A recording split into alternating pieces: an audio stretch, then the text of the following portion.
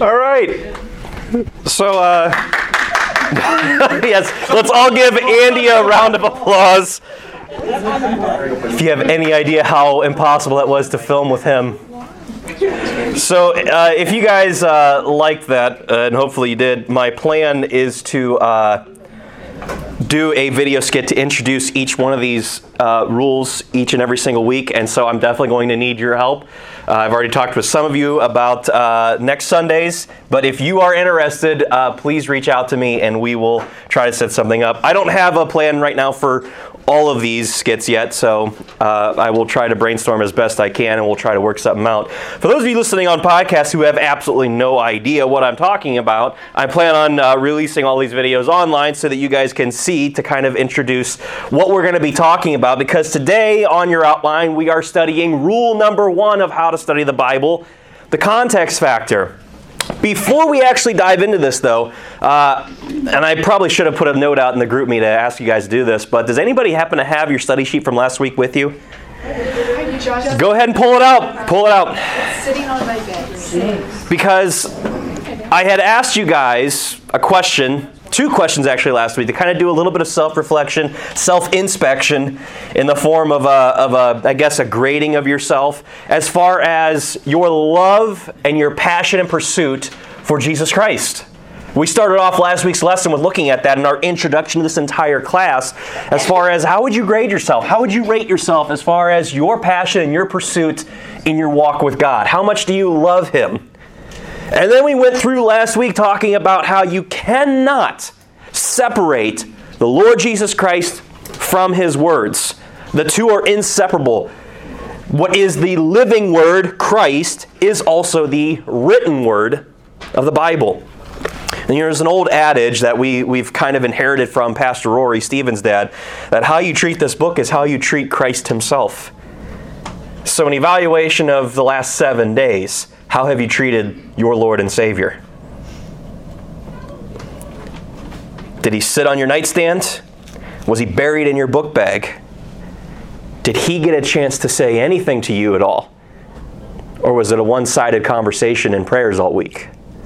Sometimes my life can be like that. And we ended last week with, as we kind of work through this whole thing of God and His words not being separated, I asked you guys to rate yourself. How would you rate your love and your passion for God's Word? What you should have found, actually, anybody care to share any of their findings? When you had a time for self-inspection, what was it you noticed about that? Hopefully you found that the 2 numbers were synonymous. If I did my job properly last week with teaching that. But if you found yourself that maybe your love and desire for God's Word is less than your love and desire for Christ Himself, well, then you might want to go back and reread some of those passages. But if you found that your love for the Word of God was higher than your love for Jesus Christ, then again, not only go back and reread some of those verses, go back over that lesson, maybe re-listen on the podcast, but also consider the fact that you might be reading your Bible for the wrong reasons. If you rate your desire and your love for God's Word more than your love and desire for Jesus Christ, you might be, I want to present this as a challenge to you, you might just be reading your Bible for head knowledge, just to amass more information. And that's what a lot of Christians do, especially the longer you've been saved. This is something that's been a struggle for me the longer that I've been walking with God. You know, and even going through the Bible Institute, as I know some of you want to do as you get older, it can be very easy for you to just start amassing all of this information. And if you're not careful, this class can do that as well. Where you amass all of this information and you forget the fact that this is about a love relationship between me and my blessed Lord who saved my soul. It's not just that He wants to reveal new truths to me or hidden secret passages that were before a mystery to me. No, He wants you to know Him more so that you can love Him more, so that you can talk deeper in prayer with Him more, so you can do more for Him. It's all about Him and your relationship with Him. So as we begin number 1 today, keep that in mind. Don't let this stuff be information to you, and don't let it be something to just weaponize yourself even further, that you now have a key to unlocking further Bible study just to puff up your head more. Because the Bible says in 1 Corinthians 8:1 that knowledge puffeth up, but charity edifieth. If any man love God, the same is known of him. What's your testimony like here? Do people know you as someone who loves God? What's your testimony like at home? Do your parents and your siblings know that you love God? What's your testimony like at school? Do they know that you love God? It's going to be evidenced by how much time and what is God speaking to you through this book. Because God and His words cannot be separated. All right, point number 1 on your outline. Rule number 1 of how to study the Bible, the context factor. And right below that, the context factor states this, that the context of a passage must always be considered to determine its proper meaning. As you guys just saw from that video, or hopefully if the message came across right, can things not be taken drastically out of context? Has your words ever been taken out of context from somebody? Especially in a text message or in an email where somebody reads something into it that's not there, or maybe you yourself read something into a message you received that's not there. How did it make you feel when that happened to you? Did it feel great? Did it go completely wrong? Did you guys lose any friendships or almost lose friendships as a result of it? Anybody have any stories you want to share regarding that? Every message Corey ever sends me. Yeah, that's probably true. No. If you don't like it when that happens to you, how do you think God feels when it happens to Him? There's a reason why this is the first rule of how to study the Bible, because this is probably the one that is broken the most in Christianity today. There are a lot of false teachings in the church, and in a lot of places that claim to be the church. There are a lot of false teachings that occur because people don't take God's Word in its proper context. They are always twisting it and taking it out. Look at some of the verses we have on your outline here. Psalm 56:5. God is saying, every day they rest my words. Anybody want to take a shot in the dark as to what that word means? Rest. W-R-E-S-T. Megan? Like to mess up and comport. Yeah. What word does that remind you of when you see it written like that? Wrestle. Add an L and an E at the end of it. To wrestle. What happens in wrestling? You are to take your opponent and you are twisting him and contorting him, or her in today's day and age, I guess. You're twisting them in order to get them down on the ground so that you have control, so that you have dominated over them. God is saying that people are doing that with His Bible, with His words. How often? That wasn't rhetorical. Every day. Look at 2 Peter 3. This is in the New Testament. An account that the long suffering of our Lord is salvation, even as our beloved brother Paul, also according to the wisdom given unto him, hath written unto you, as also in all his epistles, speaking in them of these things, in which are some things hard to be understood. I love that verse, because you know what? When you're studying and reading your Bible, there are verses that are hard to be understood. Peter himself even said that about things that Paul wrote. So if you feel that way when you're reading your Bible, you're in good company, because Peter himself thought that. But keep reading. He goes, which they that are unlearned and unstable. You might be unlearned, that's why we're having this class, but don't be unstable. He's describing pastors today who do what he's about to say. They that are unlearned and unstable rest, as they do also the other scriptures. Look at the end result there. Under their own destruction. When you take God's word out of context, it is to your own detriment. And many of these pastors in churches today, in Christianity today, they don't realize that. And as we're going to see here from a couple of verses, you see what the end result is. So look at the definition on your outline here.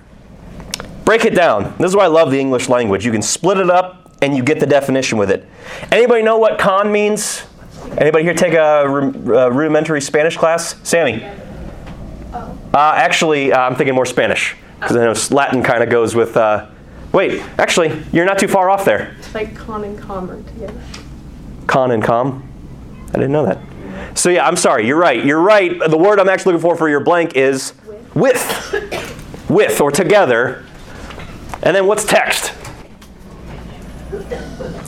Text. What are you doing when you text someone? You're putting down words. Thank you. Awesome. I am this close to having you guys all stand up and do jumping jacks. Do it. You don't have. No, they're actually pretty alert today. They actually are, so maybe I'll save it for when I start seeing some droopy eyes. They're actually pretty good today. So context means with words. But here's how Webster defines it. The parts of a discourse which precede or follow the sentence quoted. The passage of Scripture, which are near the text, either before it or after it. I hope from that definition you guys see why we always go to Webster's dictionary. He based all of the words in his dictionary based upon how does God use them in the Bible. I love it, and he even gives examples for it. Now, with that definition, how do we transfer it into our Bible reading and studying? Here's how it goes. There's 3 different components of considering the context when you're reading and studying. Number 1, you have the near context. It's the preceding and following verses, passages, and chapters. I'll tell you guys what, if there's a verse that you read that is of the utmost confusion to you, I would be willing to bet 75 to 80% of the times, if you just read a couple verses before and a couple verses after it, you'll have the answer as to whatever is ailing you in the confusion. That's the near context. Just look a few verses before, look a few verses after. Sometimes you have to check out the chapter before and the chapter after. We'll see examples of that today. It'll help your understanding of it. Number 2, the second type of context is called remote context. This one gets a little bit trickier. It's the theme of the book the verse is in, the verse that you're struggling with. Well, if this verse is in this book, what's the overall theme of this book? What is God trying to say through this book that I'm reading? And what is it as far as the theme of the Bible? How does this verse fit in with the theme of the whole Bible? And how the book theme fits into the overall theme of the Bible. That seems repetitive. I don't know why I put that on there. Anybody know what the theme of the Bible is? I'll give you a hint. It is not the cross. It is not your salvation. That's the biggest thing that has ever happened in your life. And your salvation is dependent upon what Christ did on the cross. But contrary to popular belief and most of Christian songs today and most of Christianity as a whole, the cross is not the central theme of the entire Bible. Write down Acts chapter 3. And actually, you know what? Let's go ahead and turn there. We got some time. Acts chapter 3. Put down...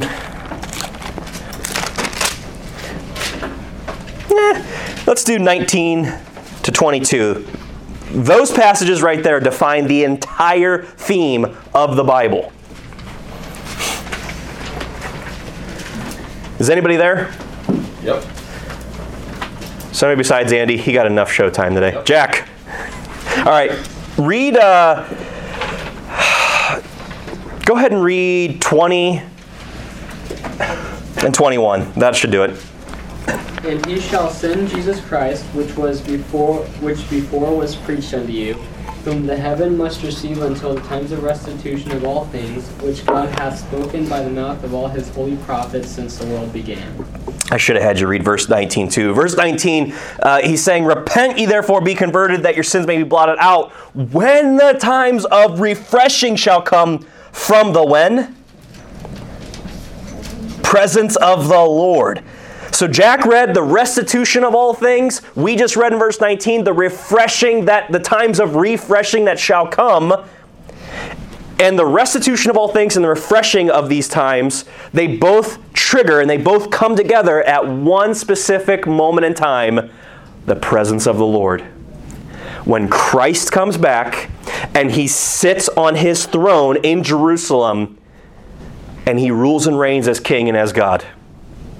The second coming, essentially, because that's when everything that was lost will be restored. The restitution of all things. There will be no more sin. There will be no more death. Everything will be made right. Everything will be just exactly as God intended it before the fall. That's the theme of the entire Bible. To put it simply, the King and his kingdom.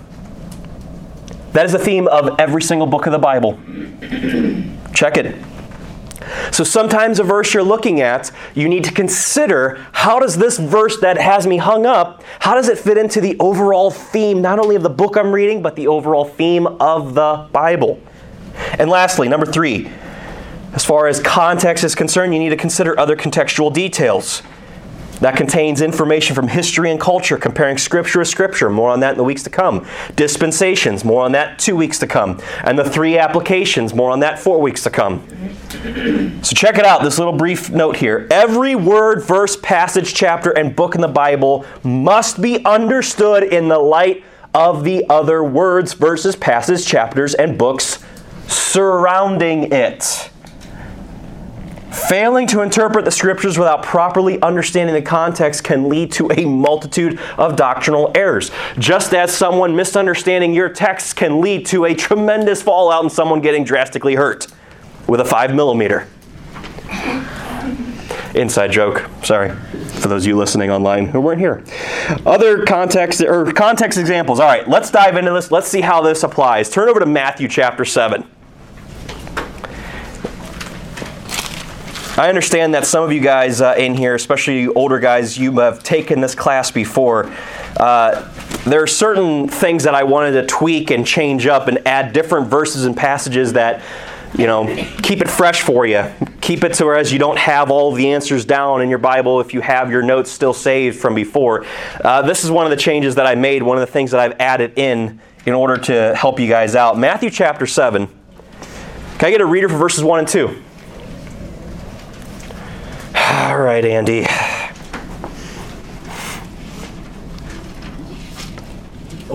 Yeah, your hand was raised. And I said, all right, Andy. Was there confusion in that? Did you consider the context of what I said? That's what I wanted to do. Okay. Oh, that's good. We didn't plan that. Judge not that ye be not judged. For with what judgment ye judge, ye shall be judged. And with what measure ye meet, it shall be measured to you again. You realize that the 2 verses we just looked at are some of the most misunderstood and misquoted and most taken out of context verses in the entire Bible? You've probably heard this said from many of your friends at school. When you try to call out sin, when you present the gospel, and you can't present the gospel without talking about man's unrighteousness like we did Wednesday night. Chapter 1 of Romans presents a beautiful outline of what the gospel actually is, but how you can't just have the solution without first addressing the problem, which is where the second half of that chapter goes. The unrighteousness of man. And people, your friends will look at you and be like, who are you to judge me? Don't you know that your own Bible says, judge not lest ye be judged? And they often use this verse, and again, even pastors and people in churches will use this passage out of context. This verse isn't actually talking about not judging. If we keep reading, we'll see why. Verse 3. And why beholdest thou the mote that is in thy brother's eye? Now again, this is a class you guys want to make sure you take notes. That's why you have some blank space there. Jot these things down. You guys know what a mote is?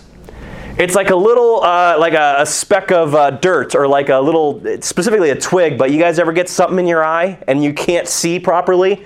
Whether it's a speck of dust or whether it's dirt. That's what a mote is. He goes, why beholdest thou the mote that is in thy brother's eye, but considerest not the beam that is in thine own eye? Again, they'll throw that verse out too. Keep reading. Or how wilt thou say to thy brother, let me pull out the mote out of thine own eye, and behold, a beam is in thine own? Thou hypocrite, verse 5. First, cast out the beam out of thine own eye, and then shalt thou see clearly to cast out the mote out of thy brother's eye. You know what this passage is teaching when we consider the context? Not that you shouldn't be judging. This passage is teaching you how to judge properly. He's saying, don't judge based upon appearance and not consider yourself, not consider your own sin that you might have, and not to mention, he's talking about a brother going to a brother.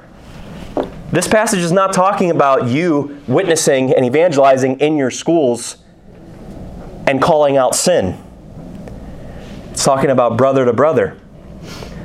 If you see somebody else in this room living or talking or acting in ways that are not becoming of a Christian because they're going to ruin their testimony, and when you go ask your friends to come out to church on Wednesday nights, and they're like, oh, isn't that the same church that so-and-so goes to? Why would I want to go there when I see the way they live? When you go to have a conversation with that brother or sister in Christ, you want to make sure, okay, before I talk with them, is there anything in my life that is unbecoming and a horrible testimony of the Lord Jesus Christ before I go talk to them? Because I don't want to be a hypocrite. Lord, I'm going to spend some time evaluating myself right now before I go talk with them. Can you reveal, is there anything in my life that's detrimental to my walk that I might be a castaway, I might be a hypocrite if I go and try calling them out on it? But I do need to call them out on it because it's not right the way they're living. It's not right. It's ruining your testimony. And I can't reach out to these people. That's this verse in its proper context. But so many Christians and so many lost people, because of so many Christians, just stop after verse 2. Because they don't look at the context. They don't look at the verses coming right after it. We ought not to have a critical or self-righteous heart towards others. This passage is talking about what happens to those who do. You're a hypocrite. Next one, turn over to John chapter 6.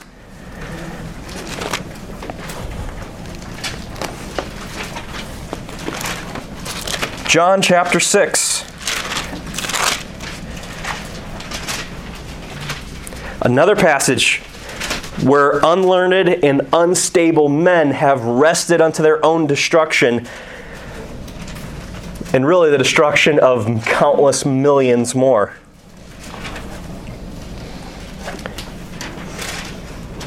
Somebody read verse 56. Sammy. He that eateth my flesh and drinketh my blood dwelleth in me, and I in him. Actually, look at verse 54 also. Go ahead and read that. Yeah. Whoso eateth my flesh and drinketh my blood hath eternal life, and I will raise him up at the last day. And he that eateth my flesh and drinketh my blood dwelleth in me, and I in him. Man, Christians are always talking about being in Christ, and Christ living and dwelling in them.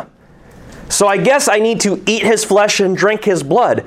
Gee, let me just do a Google search to see, what does that mean?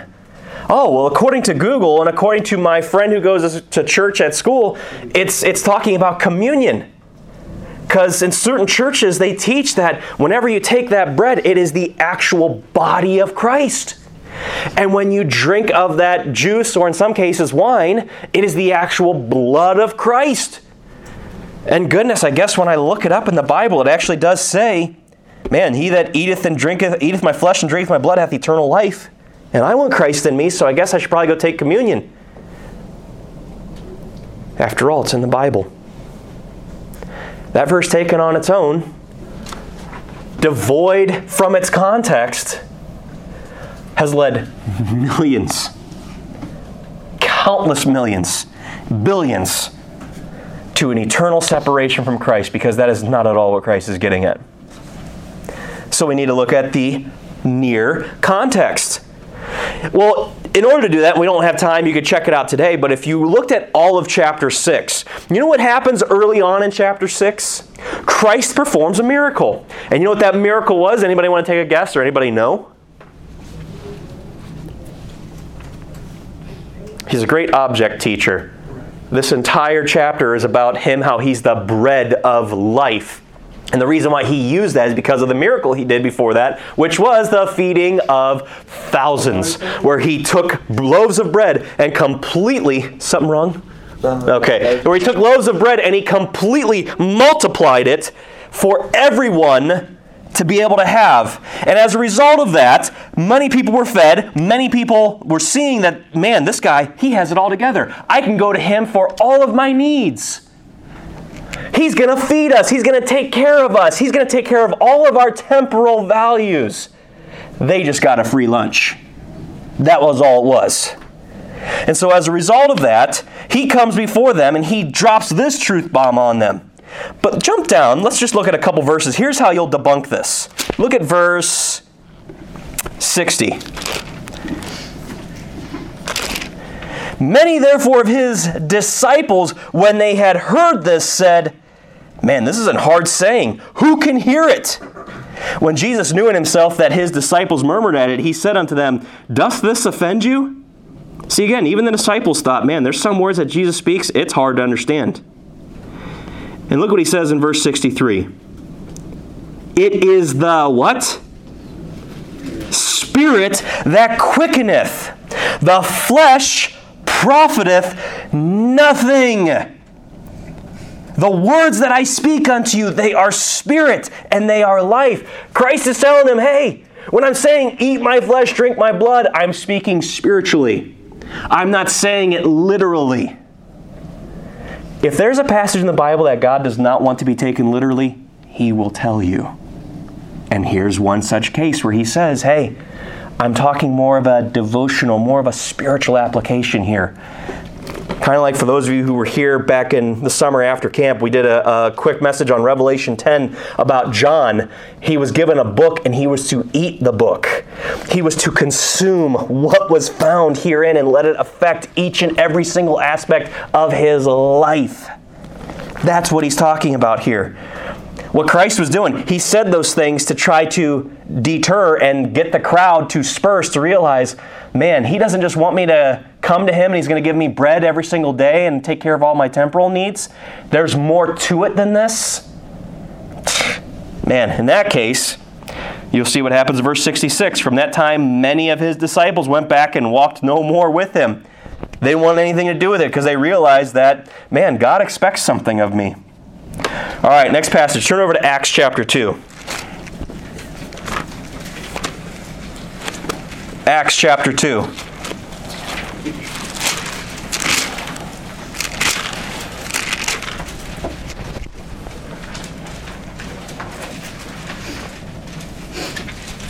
This one might be a little bit trickier.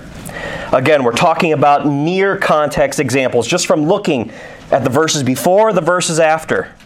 Can I get a reader for verse 38? Kendall. Then Peter said unto them, repent and be baptized, every one of you in the name of Jesus Christ, for the remission of sins, and ye shall receive the gift of the Holy Ghost. So what does this verse appear to be saying? Noah. That baptism saves you. Baptism saves you. After all, this is Peter himself talking. And he says, be baptized every one of you in the name of Jesus Christ for the remission of sins. Man, I hear all these Christians talking about sins being forgiven. Sins being remitted. How does that happen? Quick Google search. Talk to my Christian friend at school because they don't know you. Hey, what do I need to do to be saved? Well, why don't you come to one of the biggest churches that's in Jackson Township? And you'll hear what needs to happen in order to be saved. Because one of the biggest churches in Jackson Township, this verse right here, no, the other one. This verse right here is one of their highlight verses. The only thing is, from a recent study of mine, I don't have too much time to get into this, you won't find this verse found really anywhere on their website anymore because they have it tucked away in one of the files in one of the pages that isn't even found on their website anymore. Because they've met a lot of us who go through this verse and explain the context of it and show and demonstrate that this is not at all what this verse is talking about. There are a lot of churches, even a big one in Canton, that uses this verse to say, you got to get into the tank and be dunked or sprinkled or dipped in order to have your sins forgiven you. That's the only way you get the Holy Spirit. That's what they say. So, let's consider the context. This is not talking about what is needed for New Testament salvation. How do we know that? Well, let's look over at verse... Oh boy. Where's a good one to start at? Look at verse 4. Speaking of the apostles, and they were all filled with the Holy Ghost and began to speak with other tongues as the Spirit gave them utterance. And there were dwelling, verse 5, at Jerusalem, who? Jews, devout men out of every nation under heaven. Don't worry about the tongues thing. We'll get to that later, or in another week. So there's all of these Jews. And then you jump down to, it talks about all of these cities in verses 9 and 10 and verse 11. Cretes and Arabians, we do hear them speak in our tongues and wonderful works of God. And they, verse 12, who are the they? Jews. And they were all amazed and were in doubt, saying one to another, what meaneth this? Others mocking said, these men are full of new wine. Verse 14, but Peter, standing up with the 11, lifted up his voice and said unto them, ye men of where? Judea, and all ye that dwell at where? Jerusalem. Be this known unto you, and hearken. So he sets the stage in the context of who is present when Peter begins preaching this awesome message. And he goes through all of the Old Testament, just like we talked on Wednesday night, how starting with Moses, God throughout all of the Bible has shown Jesus Christ here, and how this picture of the sacrificial lamb is a picture of Jesus Christ. And he works through the whole thing in the Old Testament. And then he gets to the point in Acts chapter 2 where he says, hey, this long-awaited Messiah of the Old Testament that you've been waiting for, he came. And you guys killed him. Just like you did the Old Testament prophets.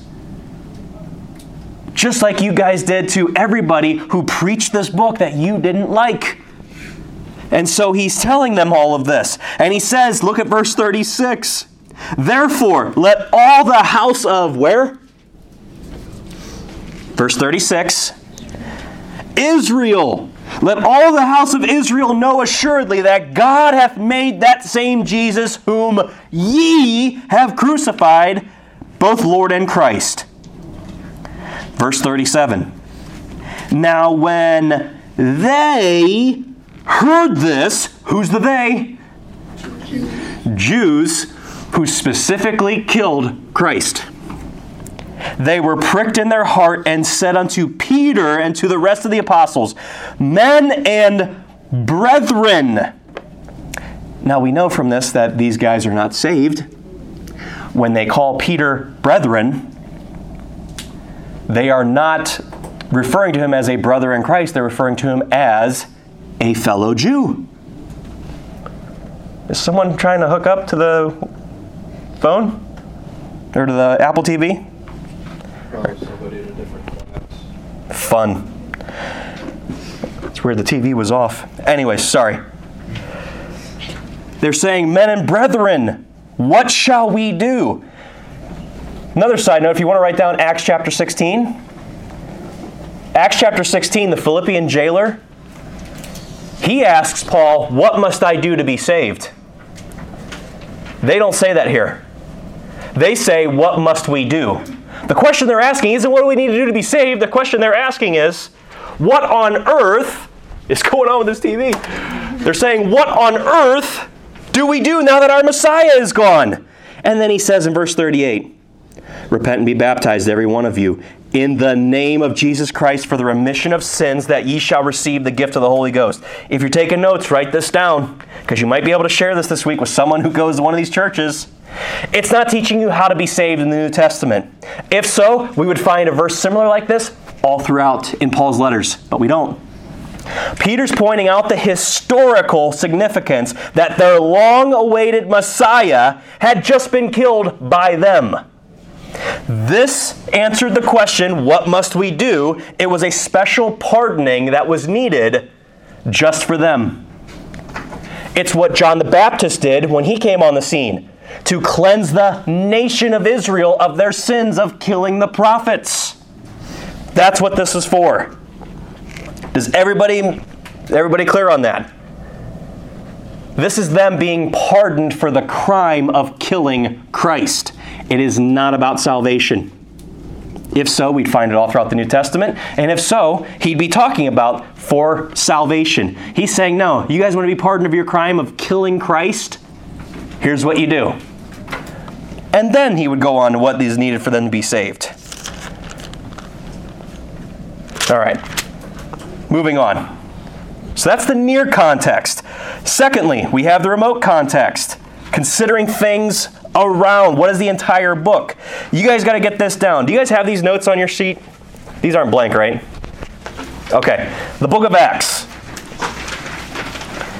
This is a transitional book. Transitional is your blank. Is a transitional book that bridges John to Romans, Jew to Gentile, Israel to the church. This book is going from point A to point B. The book of Acts is simply just telling you guys what happened. What happened after Christ? How did the church start getting formed?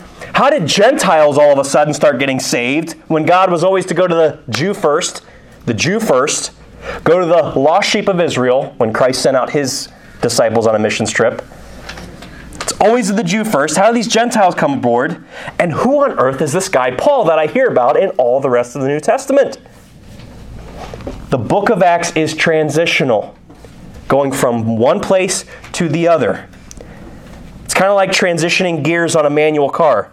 If you stay in the transition, in transitioning from one shift to the next, what's going to happen to your car?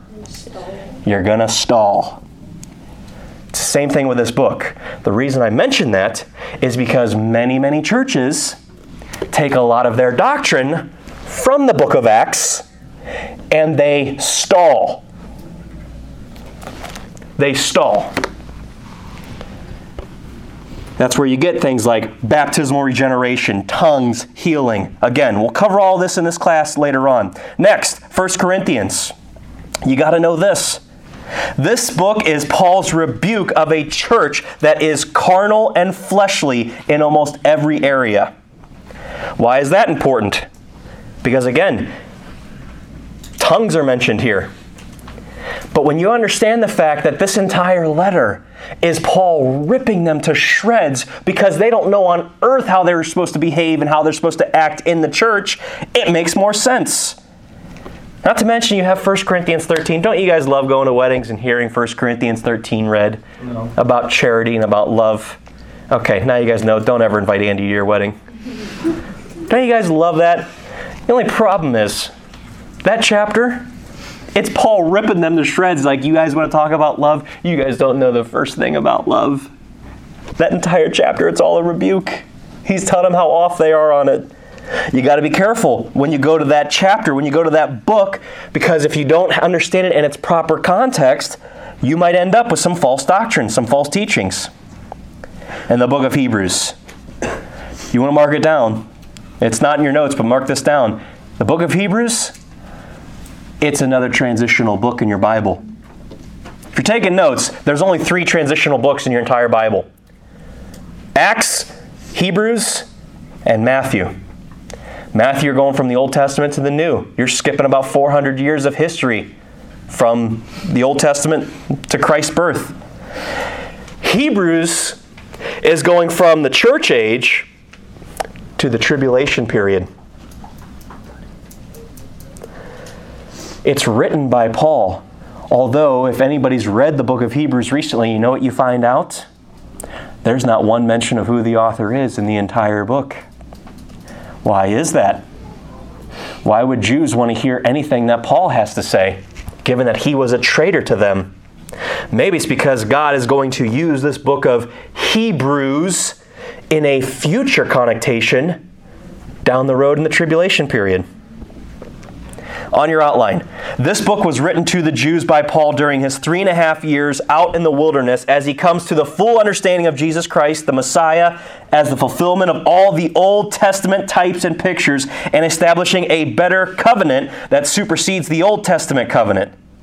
This book will be the key book for Jews to come to saving faith in Christ during the tribulation period. That's important because, once again, many churches will take verses out of context from that book to say, you can lose your salvation.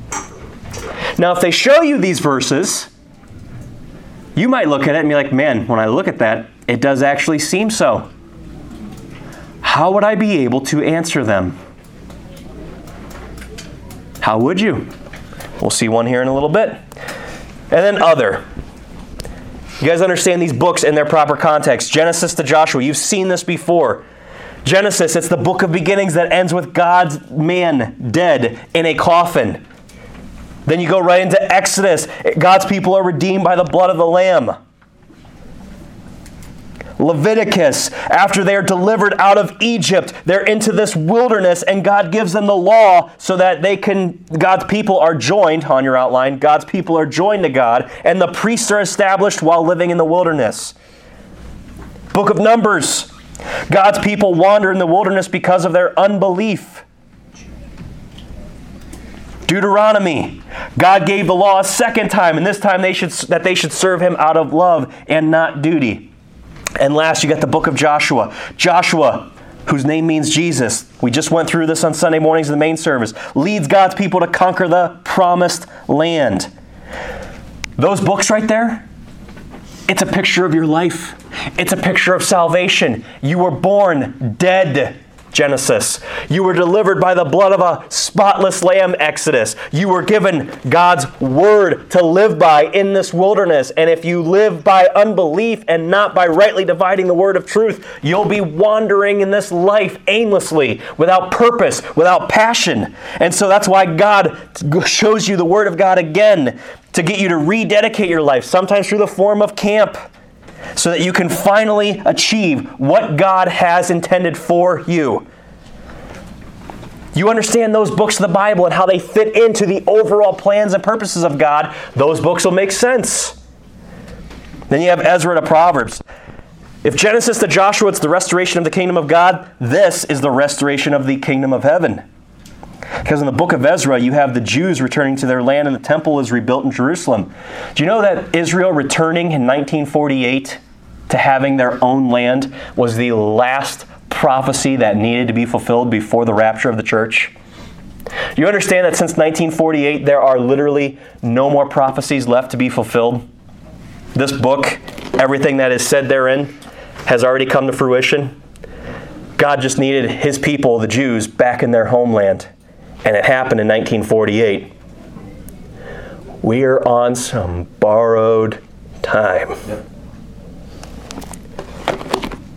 But in Ezra, a very similar thing happens. They were dispersed all throughout. And then through a proclamation that was made by a foreign Gentile king, they get to come home. That's the book of Ezra. And then as soon as they're home, man, we got to start building the temple. We got to rebuild our walls of defense. And that's what the book of Nehemiah is all about right after it. The Jews continue to return to their land and the defense network is rebuilt. That's why when the nation of Israel was hit by all of their surrounding enemies in the Arabic world in the 60s, they survived. They whipped their tail because they got their defenses set up. And their allies, America, Britain, stabilized them and gave them all kinds of weapons to help them do it. Then you have the book of Esther, right after the book of Nehemiah, which is all about a Gentile bride being replaced with a Jewish bride. Picture of the rapture. Picture of what's going to happen to Israel during the tribulation period. And as soon as the book of Esther's done, you have the book of Job, which is a time where God's man goes through great tribulation.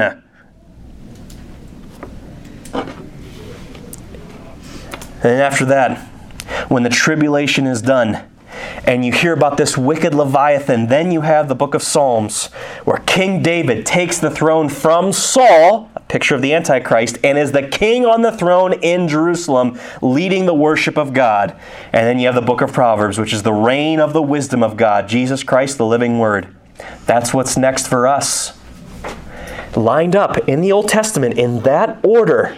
Even though those books happened in different chronological times, God has structured His Word to be set up just like that. You have an understanding of how this fits into the theme of the entire Bible, the king and the kingdom, the restitution of all things. Those books will make sense to you. You won't get caught up on passages. And Daniel and Revelation, you can understand that as far as their history, where they fit in. We don't have time to cover all that.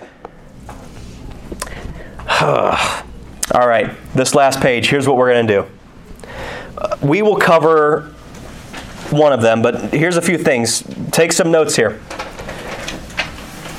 Just like last week, I'm going to give you guys this as your assignment for homework. Don't fret it. You're going to have fun with these. Or at least you should. You have your notes here. They should help you in case you get hung up. Scribble out Acts 1:38 on the top there. Passages commonly taken out of context. Scribble out Acts 1:38 and put down John 3, verses 5 to 8. Number one, because Acts 1:38 doesn't exist in your Bible. It's supposed to be 2:38, but we already covered that. All right, so you're going to do Mark 16 to 18, John 3, verses 5 to 8, the 19, 1 to 7, that should say Acts. Do you guys have that on your outline, or is mine different? Yeah. Okay. And then Hebrews 6, 4 through 6. That's the one we're going to do. Go ahead and turn over there. We'll end with this. The other three, that's one that you guys will do.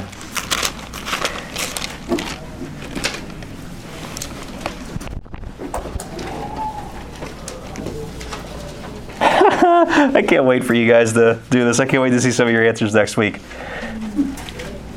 Some of these will be fun. All right, Hebrews 6. Let's read verse 4 to 6. Can I get a reader for those three verses? Caleb. Hebrews what? 6, 4 to 6. Never mind, he didn't have his Bible open. Somebody else. Megan, thank you. For it is impossible for those who were once enlightened and have tasted of the heavenly gift and are made partakers of the Holy Ghost, and have tasted the good word of God and the powers of the world to come, if they shall fall away, to renew them again unto repentance, seeing they crucify themselves the Son of God afresh, and put him to an open shame. For all of these passages you do this week, you have to ask yourself these two questions, and I'm asking you now. What does this passage appear to be saying? What does the passage actually say based upon the context? So, with what Megan just read, what you guys just read, what does this passage appear to be saying?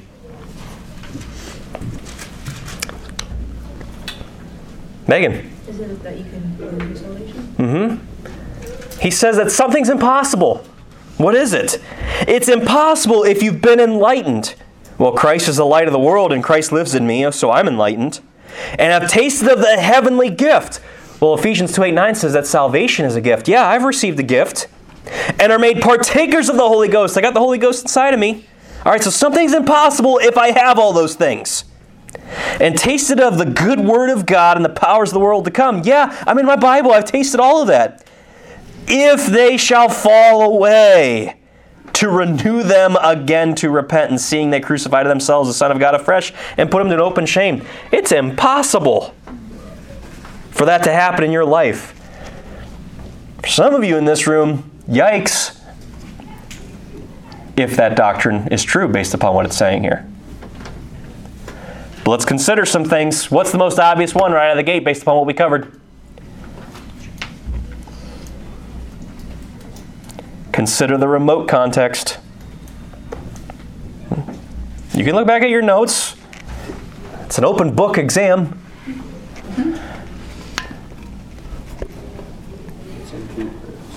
Say it louder. It's in Hebrews. It's in Hebrews. Who is this letter written to based upon the very name itself? Jews. Hebrews, Jews. And when you understand the book as a whole and that this fits into the tribulation period, not the church age, when you understand that about this book, it helps make sense. It helps trigger some things. Okay, so this isn't talking about me in the church age. This is talking about Hebrews.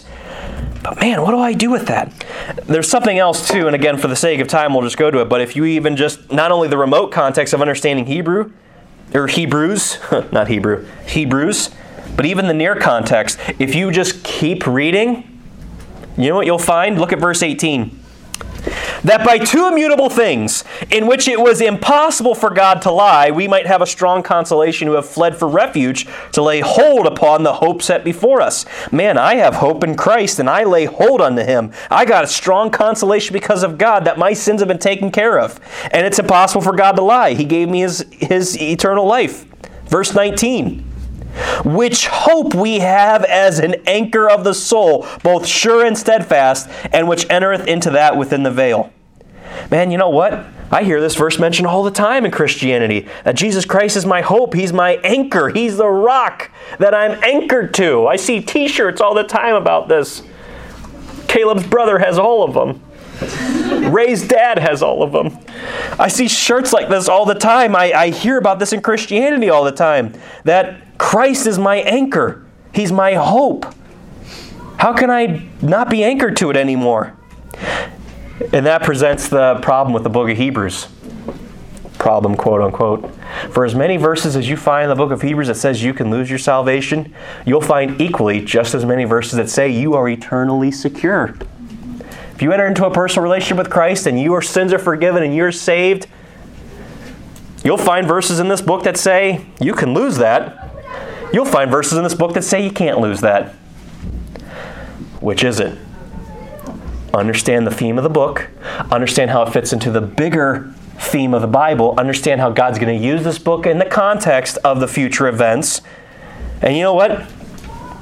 Man, aside from that, devotionally speaking, how do you spiritually, practically, you know what? Anyone who's received Christ, you're going to have fruit that'll cast out all doubt. But if you find yourself not walking properly, it causes you to re-examine some things. That's how those verses can be an impact to your life devotionally speaking.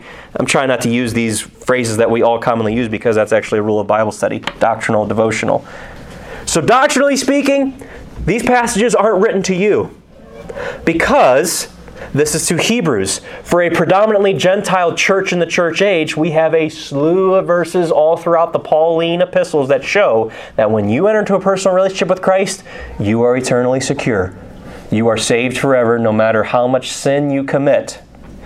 However, where Hebrews does kind of help from a devotional stance, if you find yourself constantly falling away, constantly walking away from Christ, not showing up to church for months on end, getting into all kinds of sin, and it just happens again and again and again in your life, that doesn't mean you're not saved.